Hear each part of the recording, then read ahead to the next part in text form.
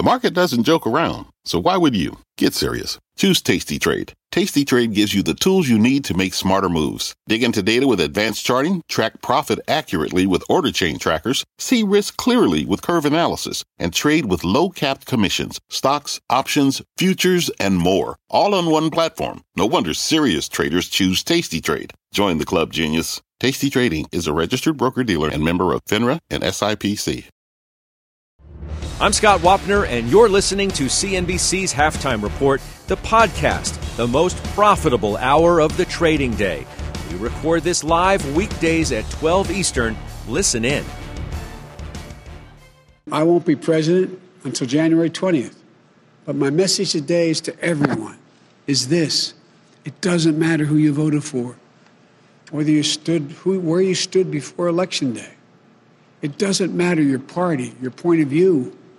We could save tens of thousands of lives if everyone would just wear a mask for the next few months.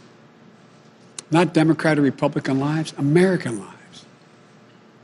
You know, maybe we'd save the life of a person who stocks a shelf at your local grocery store. Maybe it saves the life of a member of your place of worship. Maybe it saves the lives of one of your children's teachers. Maybe it saves your life.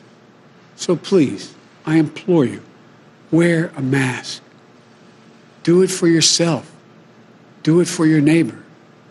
A mask is not a political statement, but it is a good way to start pulling the country together. I want to be very clear. The goal of mask wearing is not to make your life less comfortable. It's to take something away from you. It's to give something back to all of us, a normal life. The goal is to get back to normal as fast as possible. And masks are critical in doing that. It won't be forever, but that's how we'll get our nation back up to speed economically, so we can go back to celebrating birthdays and holidays together, so we can attend sporting events together, so we can get back to the lives and connections we shared before the pandemic. It doesn't matter whether or not we always agree with one another. It doesn't matter who you voted for. We are Americans, and our country is under threat. And now we're now called to do the same thing that generations of proud Americans have done when faced with a crisis throughout our history. Rise above our differences to defend the strength and the vitality of our nation. You know, that's the character of patriots. That's the character of America. We have to do this together. Wearing a mask may seem like a small act. Maybe you think your individual choice won't make any difference. But throughout the history of our nation, we've seen over and over how small acts add up to enormous achievements. It's the weight of many small acts together that bend the arc of history. You know, I know there's nothing the American people can't accomplish when we work together as one people with one mission. We can get this virus under control, I promise you. We can rebuild our economy back better than it was before. We can address race-based disparities that damage our country. It's in our power. So let's wear a mask. Let's get to work.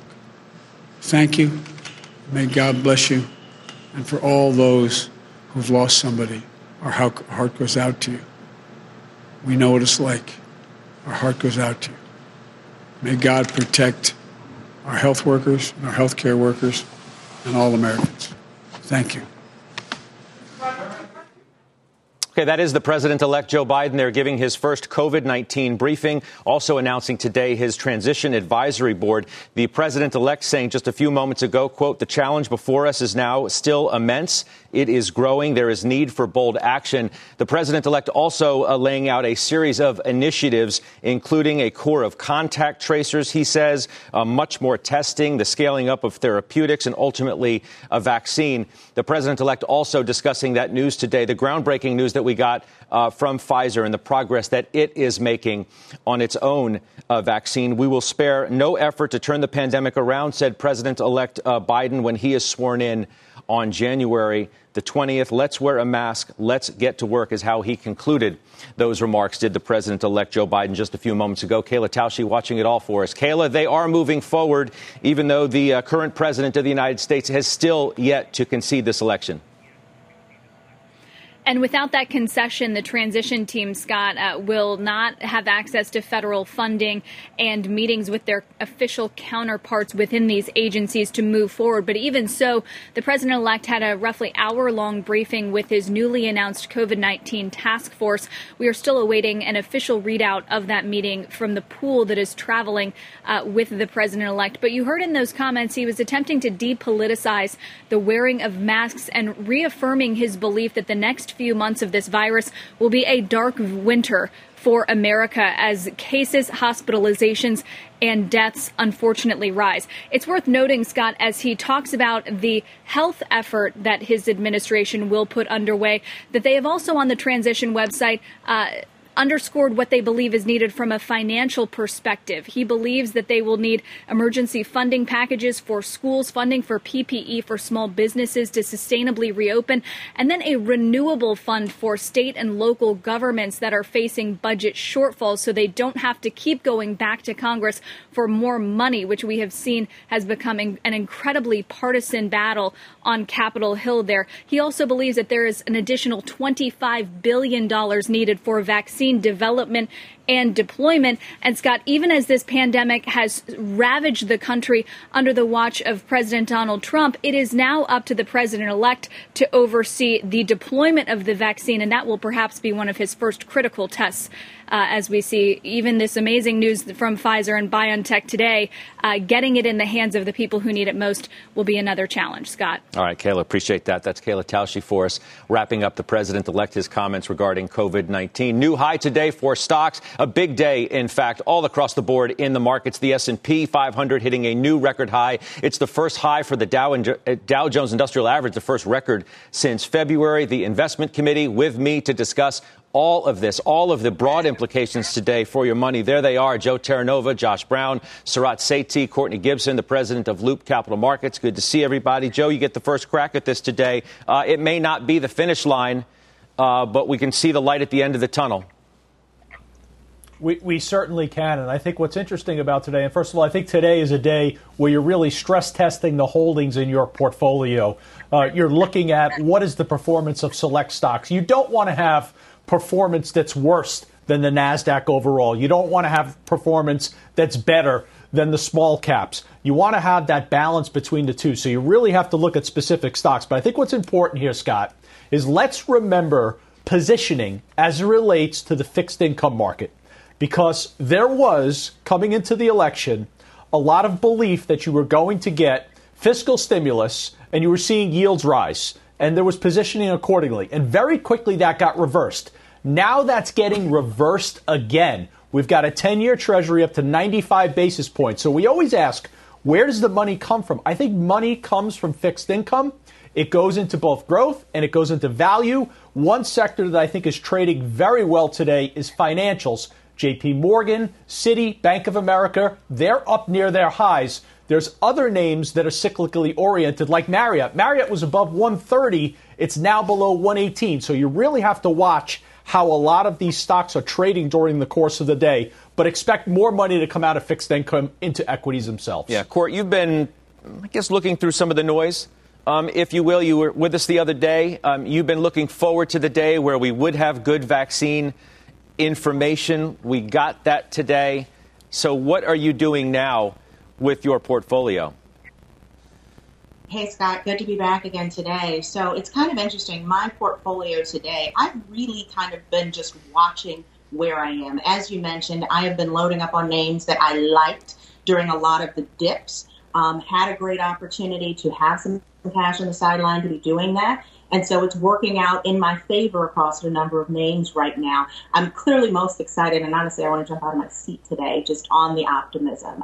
We have hope again, and that's so critical. And we have some certainty in our markets. Another critical piece as we think about why we're up here today at this point in time. You know, on our desk at Loop Capital Markets today, I spoke to Andy Heilig, one of our traders. We're better to buy 2-to-1 And all of our clients, again, are institutional clients.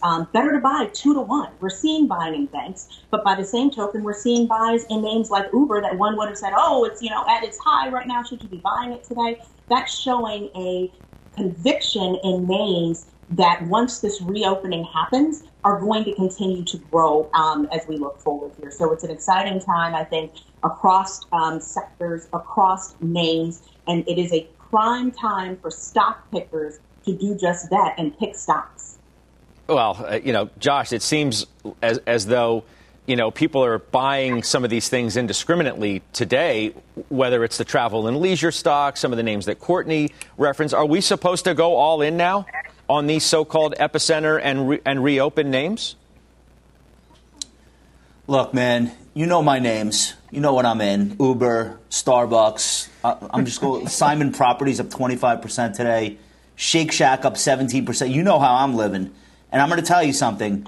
We talked about this vaccine being a deus ex machina. And I told you that last week. I said, normally I mock stuff like that. I laugh at that kind of pronouncement. That one event is going to be so binary, it's going to completely change the game. But in this case, I really felt that it would. And so far, so good. There might be a little bit of a fadeaway in some of these cruise lines as people realize the timetable. But whatever, it doesn't even matter. And Joe Terranova made the most important point. You had $150 billion, I kid you not, go into U.S. fixed income ETFs. $150 billion, taking the total dollar value in U.S. fixed income, which is mostly treasuries, ETFs, over $1 trillion this year. It's ridiculous. It's earning nothing. It's like lighting money on fire if your time horizon is beyond 10 years. And so you ask me, what do you do now? You buy these stocks now? Well, what do you think that money's going to do as the doses get out there into the economy next year and we start reclaiming our lives bit by bit? You think that money's going to sit in treasuries earning negative real returns versus inflation? No, of course it's not. And you know how you know? Because that money is being managed by people like me who have return bogeys to hit to help people retire. So the best thing you could do now is not look at, oh my God, Uber's up 9%, it's up so much. Pull the chart back further. It's done nothing for 2 years. Pull the chart back on these stocks.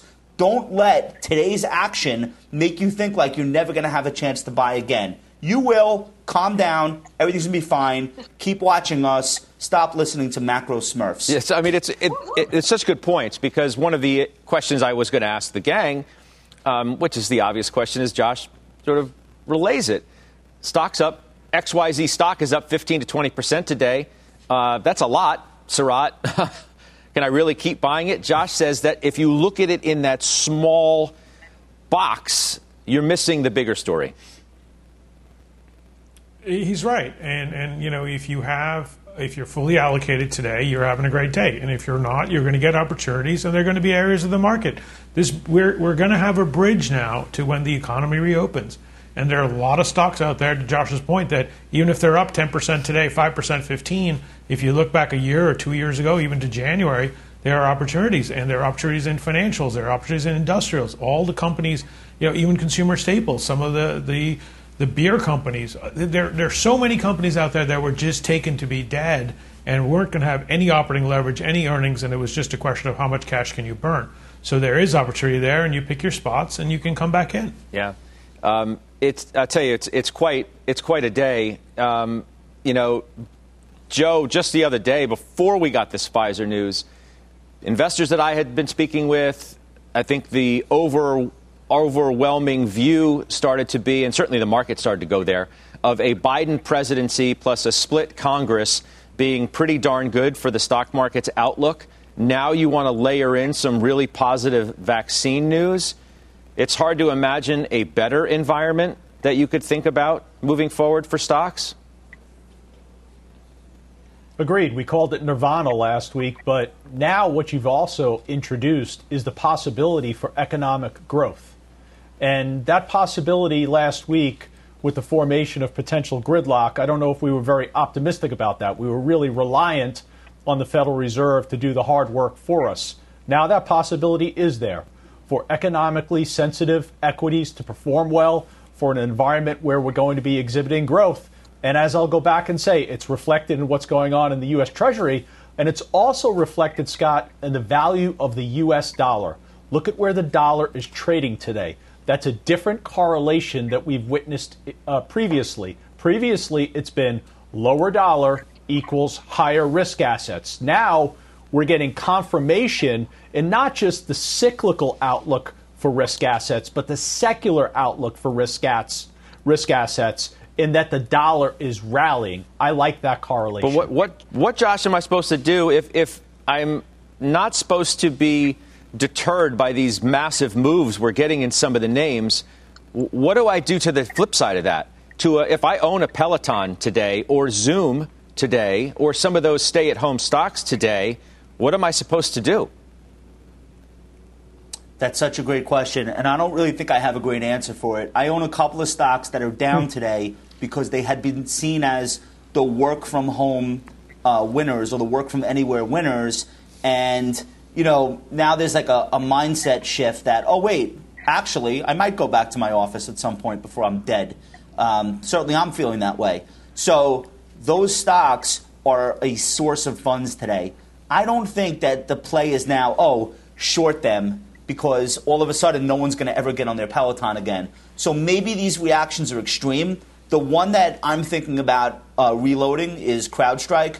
I'm in the stock. I'm still up in it. It's definitely trading down. The Zooms, though, like the really, really, really extreme work from anywheres, those might take like a few weeks of pain. So I'm in that.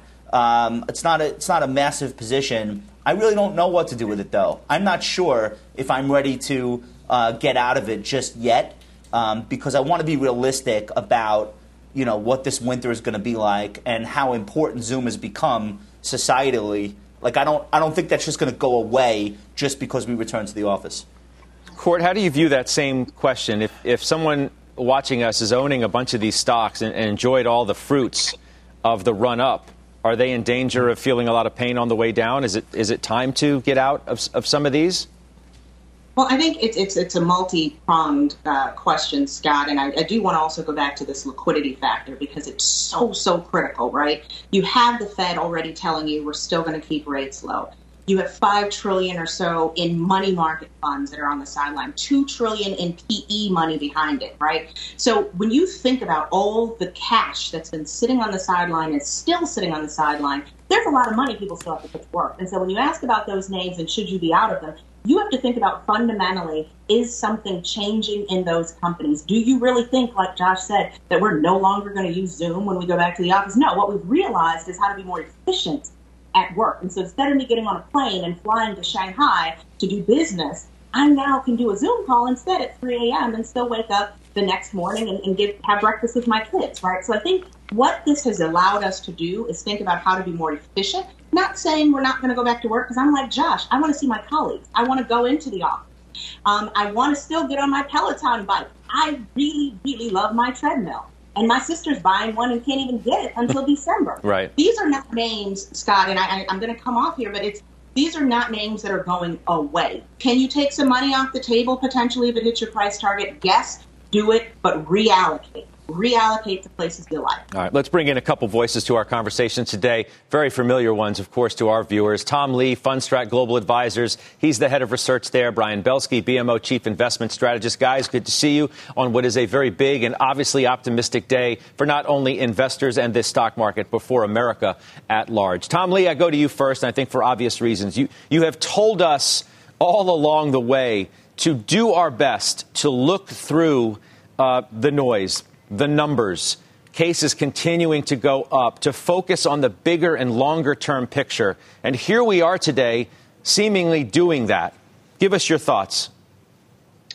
I think today's a really good reminder, and Josh and Courtney mentioned this, that there's another playbook that people have that they stuck in their drawer on investing, which is once we get through COVID, and we can see the beginning and the end, through vaccine or therapeutic, there is a really strong cyclical recovery that will take root because everyone's been frozen, but everyone figured out solutions. So there's tons of operating leverage. And so I think that this is just only maybe a 1/4, even a 1/10 of a step in what kind of move we can see once the economy gets moving. So I think, it's a great day for epicenter stocks, but I actually think it's only a baby step in front of what could be a much larger move. Yeah. And Brian Belski, as I laid out, the market was already feeling pretty good about the political climate that it had found itself in, however unexpected to some. No blue wave. At least there's a runoff in early January in the Senate, but certainly there's no blue wave. The market got behind the idea that a Biden presidency, the split Congress, was going to be pretty darn good for investors. Yeah, it really did. Thanks so much for having us today on this monumental day. I would say this. It just harkens back to 1995, 1996, and even more recently, 2019. I don't think enough people are talking about the potential of a Goldilocks type scenario. And I think we'd all like to be really smart and try to pick the bottom and cyclical and value. But we have to remind people that the stock market is a market of stocks. And as we said in our March 23rd note, that we believe the next 10 years of the bull market, part of our 20-year bull market thesis, is going to look much different than the first 10 years, Scott, meaning more about stock picking, more about themes, more about bottoms-up fundamentals. And I think today is a wonderful example of how to do that. Now, on a day like today with Peloton and Netflix getting hit, those are brand name category killer stocks that you want to own. Pick your spots. When you take a look at retail, you've got Ross Stores and TJ Maxx up around the similar type of a percentage. Pick one of them, because at the end of the day, retail is still going to suffer on a secular basis. So this is a quintessential stock picking moment for U.S. stocks, which we still favor overall in terms of equity assets around the world. The interesting thing, though, Tom Lee, is, from the investors that I talked to, post-election night and the few days after until Biden was declared the president-elect, was that it was going to be such a good environment for stocks. Okay, you're going to get some spending under Biden, but maybe not as much if you had a Democratic sweep. Rates would go up, but not, through the roof. A bond market wasn't going to go crazy as the way it was told to me by a big investor. You do have rates, Tom, moving up today, 95 basis points. What happens if that part of the Goldilocks scenario gets upset and rates continue to rise? Is there a level that just gets too upsetting for the stock market? Scott, I think the key word there is level, not change, because, in any other century, even millennium, a 2% 10-year would still be a great environment for risk assets, for capital investment, for risk taking. And, if we talk about rates going from 50 basis points to 90, it's still negative rates as long as rates are below nominal GDP. So I think it's a great rate environment. To me, I think the level of a 10-year that would be kind of worrisome is probably more in that 3%, 4% range. So I think for now it's a risk-on signal to see rates rising, because I think it's an inflationary signal. And I think another reason to kind of still add to your cyclical epicenter exposure. So you were looking at 3,600, Tom, on the S&P. We're there. And you think now we can get how much more to the upside as a result of what's happened politically and now with biologically, if you will? Yeah. We still are pretty early in the fourth quarter. Normally it's a seasonally strong period.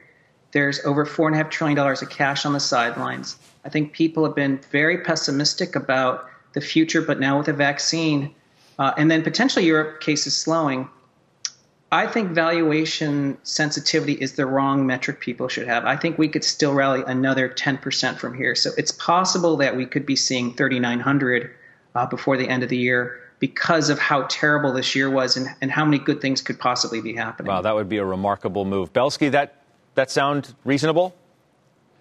That's music to our ears. I think that stocks are going higher, and I think the key thing they have to remember is the Fed has basically signaled that we're going to be here for 3 years. And I think we a year from now maybe we'll be in a different scenario where 10-year treasuries. But I think Tom's exactly right. This is a risk-on period.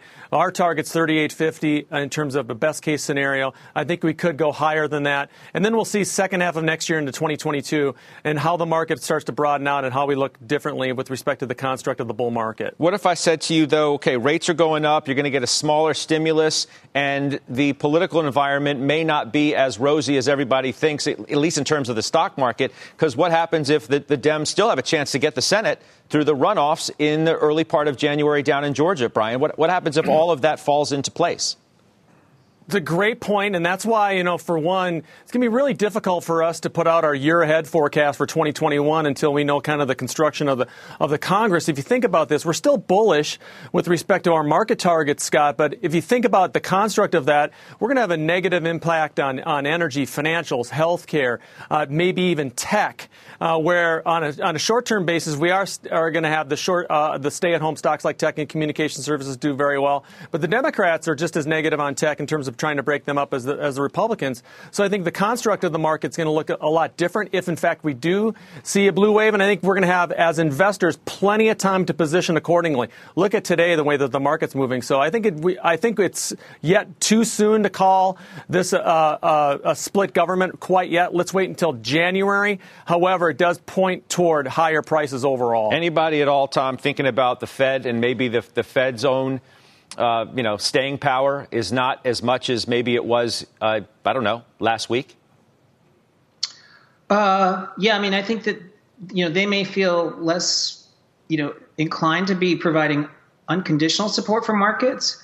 But I think the time frame is important. I think between now and year end, no one's going to try to upend the apple cart, whether it's the risk of fiscal stimulus failing or even the Fed. So I think for investors whose bogey is December 31, it's going to be pretty strong risk on. But you're right. I think everything you've raised is going to make, the fact that in 2021, even if it proves to be a good year, there's going to be a lot of speed bumps. I mean, those could either be really big opportunities or things that you need to be managing risk around. Right, Josh? I mean, let's not kid ourselves. There's a lot for investors to still take into consideration. This is a very positive step with the Pfizer news today. It's not the end game. Everybody's not getting vaccinated tomorrow or the day after, the week or month after. So there's a lot that could still happen politically and with science. Oh, yeah. And that is why there are returns available for investors who are intrepid enough to look at that litany of things that everyone's worried about. Let's start with the amount of debt we now have and the deficit that we're running up trying to fight this virus and keep the economy going. Let's not forget about the fact that there are still millions of households who maybe have lost their job forever and have to retrain and find a new place in society to fit in. And then take that and then magnify it all over the world. Europe, same problem. So, yeah, this is not – and the political situation. So this is not like, oh, it's the end of the movie and a rainbow comes out and we all, march into the sunset hand in hand. Of course. But that's why stock market investors earn more than bond market investors, because they're willing to accept the fact that things could go wrong. There will be stumbling blocks, and yet they remain invested, adding into years like this in the market when things look bleak, because they understand the fact they have to eat that risk in order to get the returns in the future that people sitting in cash are not going to get. I'm also wondering, Tom, as to whether you think, Josh says it's not the end of the movie, but if the show has an intermission of sorts for mega cap tech, which is underperforming today, by the way, and had so dramatically overperformed on the way up, I get that there's a lot of money out there that's going to go somewhere, but if a disproportionate amount of that money goes towards cyclical stocks and value, does that take some of the near-term luster off of those stocks that we're looking at right now on the big board, whether it is Apple or some of these other, I know we're looking at some software stocks. I'm thinking, though, of the Microsofts, of the Amazons, Facebook, and Apple, the big four. Yeah, it's a good point because the cyclical or the epicenter trade is about 27% of the market cap of the S&P. So if the money's coming from the sidelines and goes into epicenter, it's a dramatic move. I mean, so 10, 20% weeks is going to be possible. But will someone take their 70% allocation out of the mega caps? I mean, I think that like what I'd call dictionary stocks, stocks that have become like one word part of our lives, I think they're always going to be great businesses. So I don't see them as a source of funds, but I don't necessarily see them as recipients of this huge inflow. So I would say that they're going to maybe track the market, but the real opportunity is going to be in the epicenter. You have a thought on that, Brian, on the mega cap tech? Yeah, I do. Actually, I would think that the theme for 2021 into 2022 is neutralizing these positions. I think it's too soon to do that, especially considering that the increasingly likelihood of a lockdown, either on a state basis or on a national basis, is only going to help these names again. But I do think the neutralization of these names is going to make a lot of sense from a longer-term perspective heading into later 2021 and 2022. How do you factor that in, Courtney? This mega cap tech, where it has a role. We talked about some of the high-flying growth, the Zooms, the Pelotons, and things like that. What about the Microsofts, the Apples, and the Amazons? Look, I've said it before, and I'm pretty consistent, Scott. Those become consumer staples. And there's a pro and a con to that, right? They're going to be so a part of our lives. And I like that dictionary name term, Tom. That's pretty darn great. I mean, when you say you're going to get an Uber, so maybe you don't see 50, 60, 70% returns on Uber, but you're going to continue to see returns. You're going to continue to see growth in those names. So you maybe trim them and maybe you get some of the tremendous amounts of, double-digit growth in some other names. But those names are going to continue to win for the long term, Scott. And I don't see any win coming from beneath their sails anytime soon. Yeah, Sarat, I mean, you've been waiting as a value investor for your moment in the sun, and so have a lot of other people. And there have been fits and starts and false starts and all that. Maybe this truly is it. Yeah, I mean, I think I'll take whatever we've been talking about. We'll see how far this goes. It's a nice way to start. And I think we need this continuation. We need the bridge to happen. Potential lockdown, potential Congress, but it's a really good way to see it. And I think capital flowing in from fixed income, from other areas, could come in and really help this. These multiples on financials, industrial, some of them are single digits. So you could just get, a pop, even a 20% expansion and still be single digits or high, low double digits and still do well. You feel like buying any of those today or adding to any of the current positions that you have in any value areas, be it industrials, financials, et cetera? I mean, if I need to put money to work, I don't need to right now. But I think the autos could be one area, and even like a Delta. But I'm not going to get aggressive. I think you'll see the market stabilize, but they're still really cheap. So you don't. I mean, in terms of those, let's say the travel and leisure stocks. I mean, the gains today are unbelievable. You think it's overdone? It's too much? I think it's a run a little bit too much. There's some short covering in there. There's some so I think you just wait for it to come back a little bit and it'll get a better opportunity. I mean, of all the stocks that I thought maybe you would buy, GoDaddy wasn't at the top of my list, but you did. I did, yeah. It's I'm looking at growth at a reasonable price as well, not growth at any price. And here's a company that compounds double digits, 7% free cash flow growth, growing in the domain space, the leader with 33%. So it's an opportunity. It's a secular growth story, Scott. It doesn't matter if we're staying at home or if we're going out.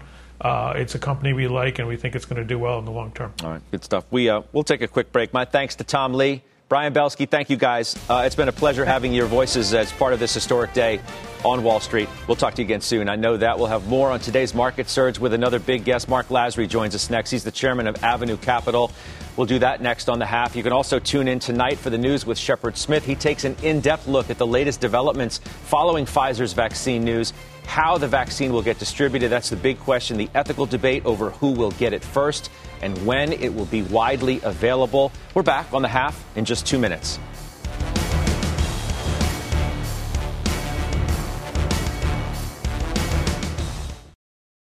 Old Dominion Freight Line was built on keeping promises. With an industry-leading on-time delivery record and low claims rate, we keep promises better than any other LTL freight carrier because we treat every shipment like it's our most important one, which means we do the little things right so that we can keep our promises and you can keep yours too. That's what drives us. To learn how OD can help your business keep its promises, visit odfl.com. Old Dominion, helping the world keep promises.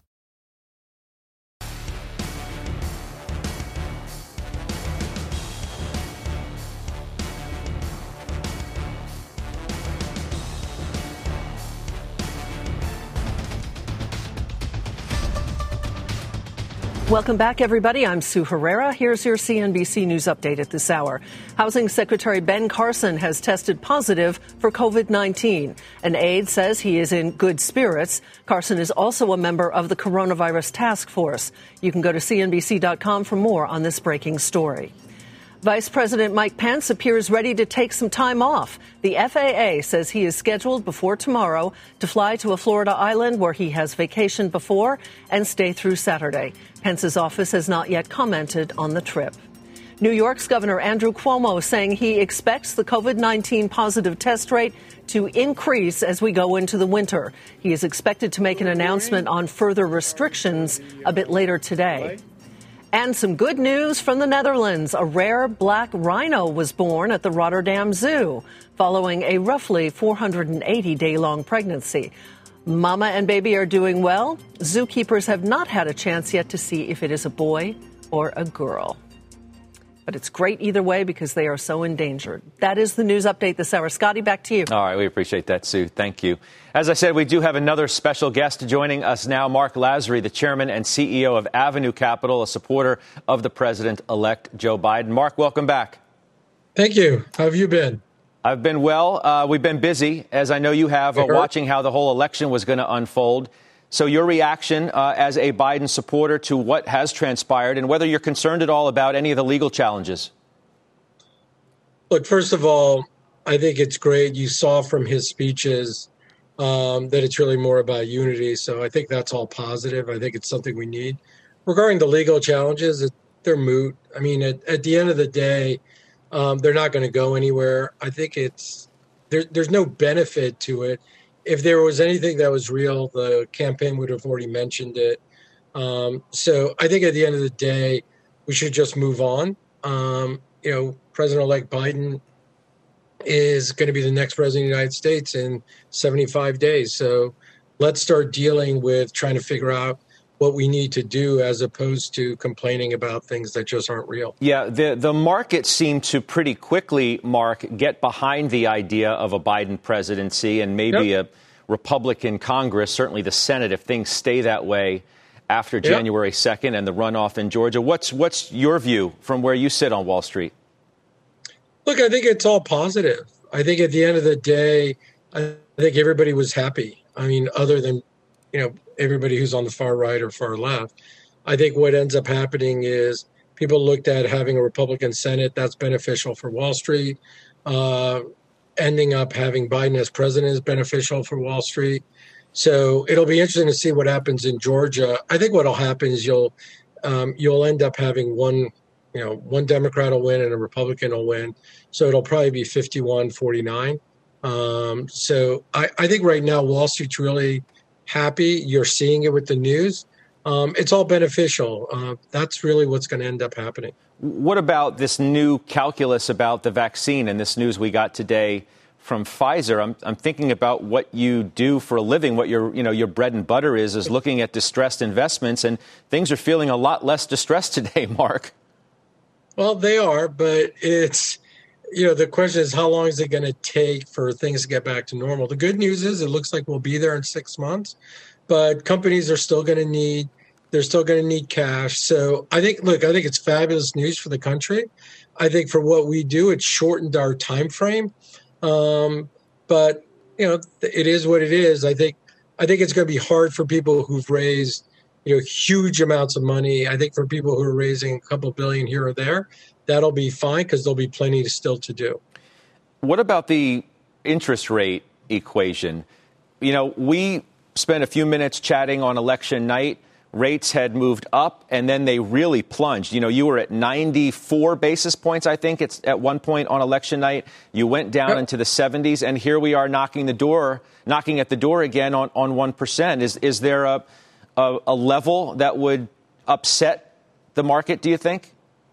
No, not at all. I mean, I think rates will be between 75 bips to 1.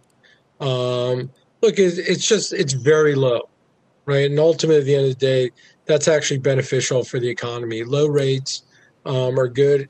Also for the government, you're borrowing at low rates. So I think low rates are going to be here to stay. So I think that's positive for everyone. What about the idea of how business is going to view the president-elect and then ultimately a President Biden? I had reported earlier, now we've seen this letter from the IBM CEO to the president-elect, business trying to now put out its hand to a new administration and see what's going to evolve there. How do you think business broadly feels about a Democratic administration, maybe and the possibility of higher corporate rates, and how all of that's going to factor into the earnings picture? Look, I think at the end of the day, what everybody wants is stability. And I think they'll have that with President Biden. Is there going to be some cost to that? Yes. Was there cost with President Trump? Yes.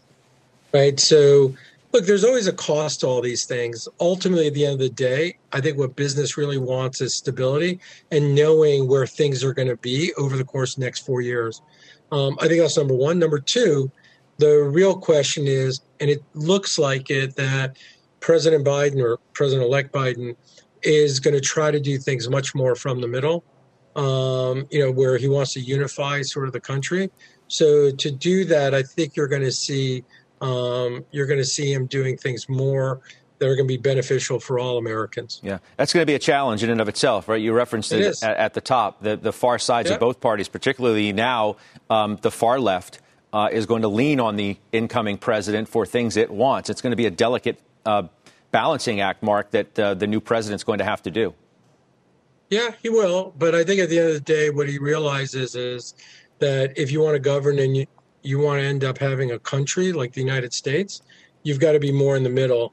Because if you're going to the right, you're going to go to the left, you're just going to have issues. I think that's what's clear about this election is that you need, the country is much more in the middle than people thought. Yeah. Let me get one quick. Joe Terranova, do you have a question for Mark Lazary regarding something in the credit universe or otherwise? Please, the floor is yours. I absolutely do. Good afternoon, Mark. Certainly, you and I both know junk bond high yields are basically sitting about 14 basis points off their all-time low. But the thing that's on my mind today really relates to commercial real estate. I know you follow that closely. We think about here in New York City. Do you think this is a day that kind of marks a bottom for assets that correlate to New York City itself or the commercial real estate market? It's a great question. I don't know if today's the bottom. The problem is the bid ask is really far, right? So today, what would I pay for that? And where would somebody sell? I don't think you're going to be able to do deals. I think today what's changed is if you're the owner of that real estate, you feel a lot better. So I think that part is really positive.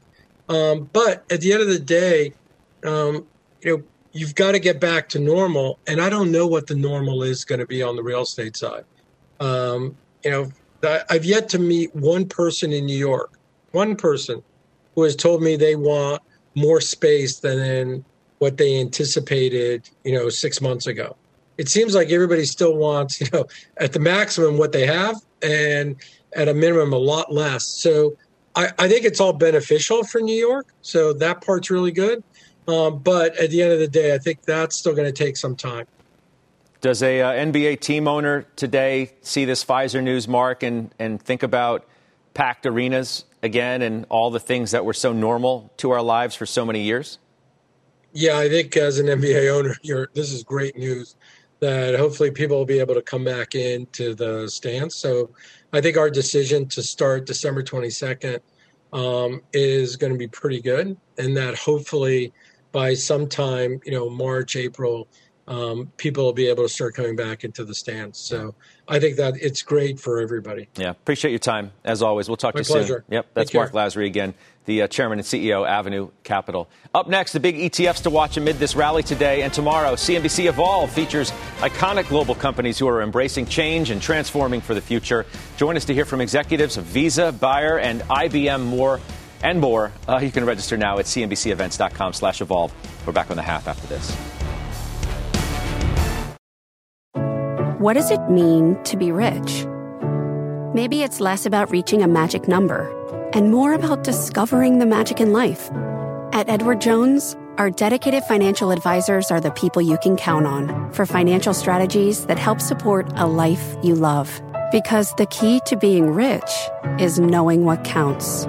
Learn more about our comprehensive approach to planning at edwardjones.com/findyourrich. Edward Jones, member SIPC. B2B selling is tougher than ever, and we feel your pain.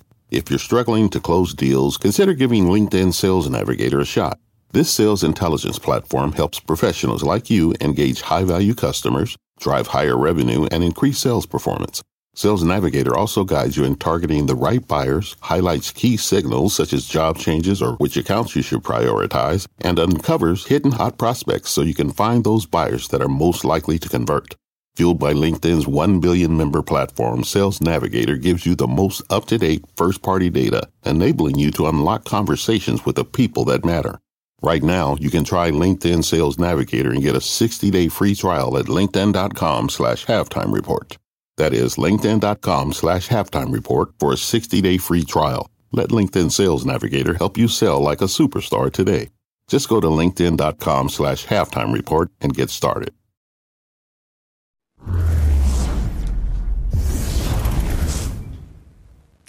And welcome to the ETF portion of Halftime Report. I'm Bob Pisani. Big moves in the markets today. What does it mean for the ETF business? Our guests today, Nicholas Colas, head of DataTrek, and Matt Bartolini, head of Spider America's research for State Street. Matt, you run the Spider Value and the Spider Growth ETF. This is two of the biggest growth and value ETFs out there. Many of these value stocks, like the industrials, have already had big runs in the value space. Banks and energy maybe are still lagging.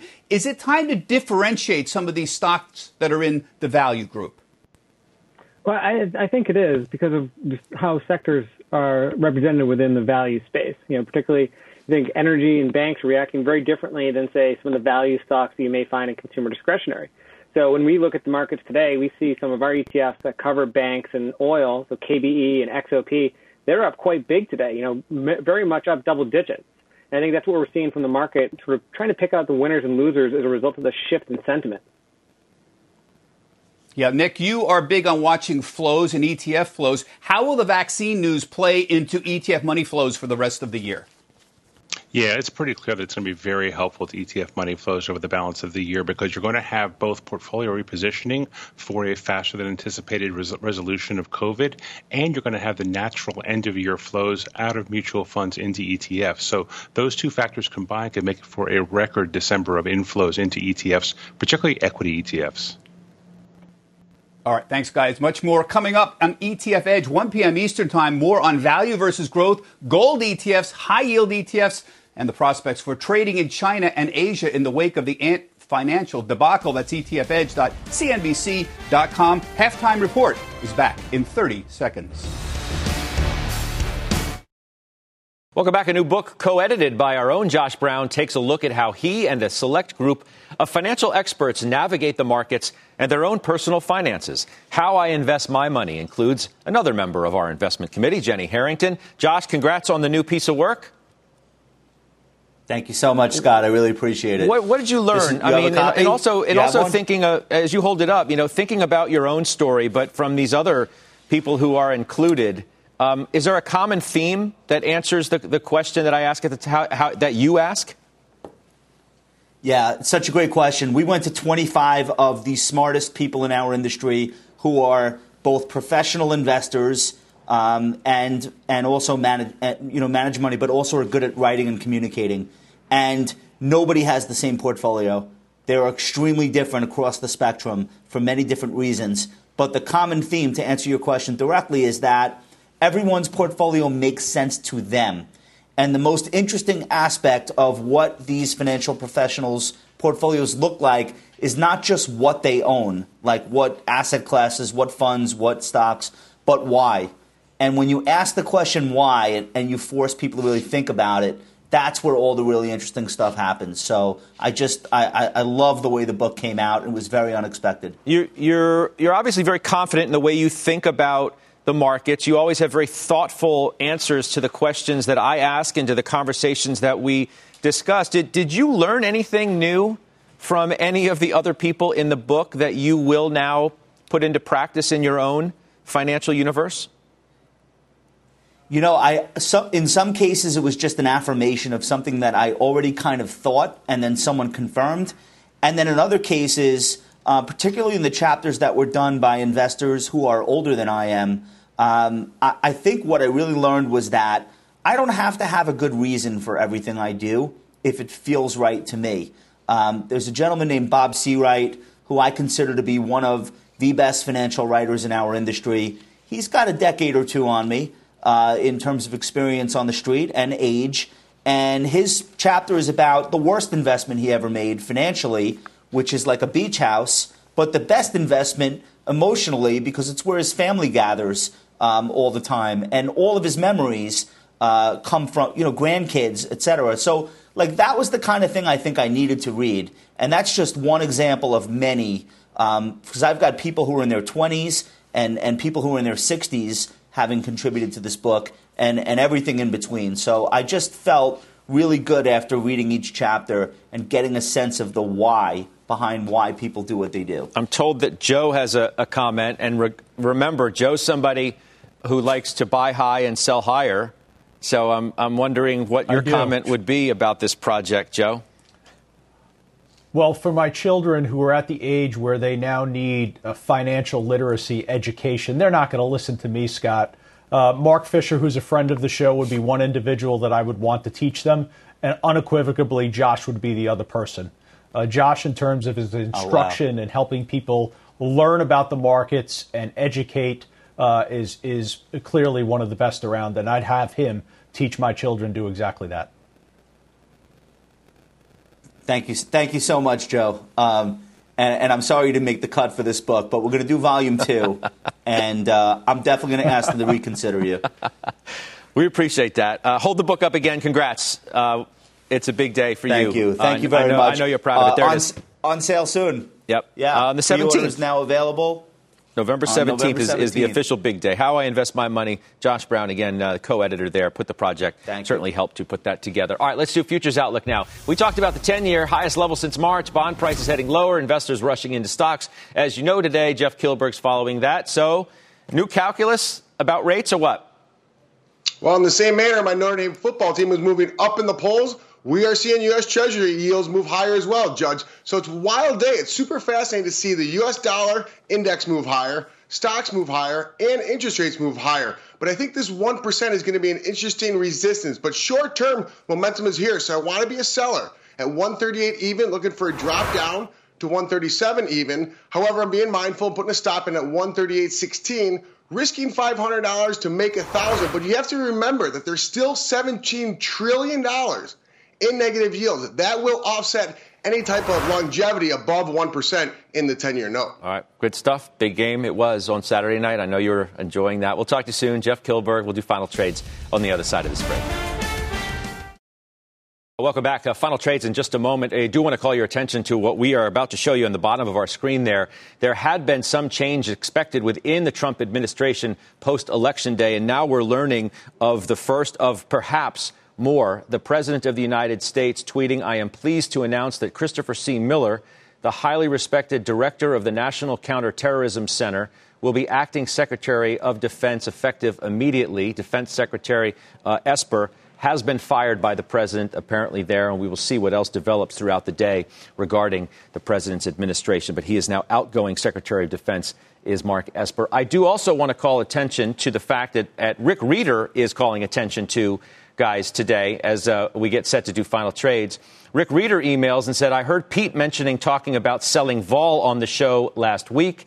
Has been spot on and is killing it today." Again, Pete Najarian on our show last week talking about that trade that is paying off in a big way as the volatility index is having a big decline today on this momentous day on Wall Street. Courtney, why don't you start us off with finals? Look, Scott, on Friday I was on and I said buy BAM, Brookfield Asset Management, up 11% today since we talked on Friday, and it still has room to run. Huge alternative asset manager and owns 61% of a renewable energy company.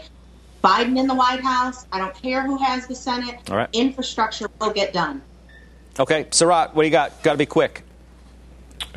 Delta Airlines, I think it's still got a ways to go. Okay, Josh, then Joe. JP Morgan. All right, Joe? TCBI, Energy Bank. All right, there we go. I wanted to finish just so I could show you the market. Dow right now is good for 1,350 points. First new high for the Dow Jones Industrial Average since February on a big day on Wall Street. Does it for us. The Exchange has the story. Picks it up right now. You've been listening to CNBC's Halftime Report, the podcast. You can always catch us live weekdays at 12 Eastern, only on CNBC.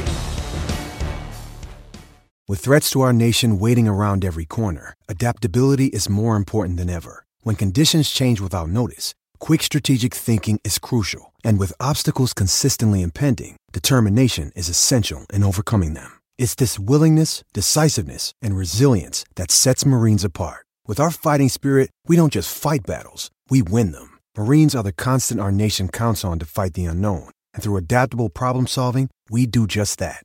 Learn more at marines.com.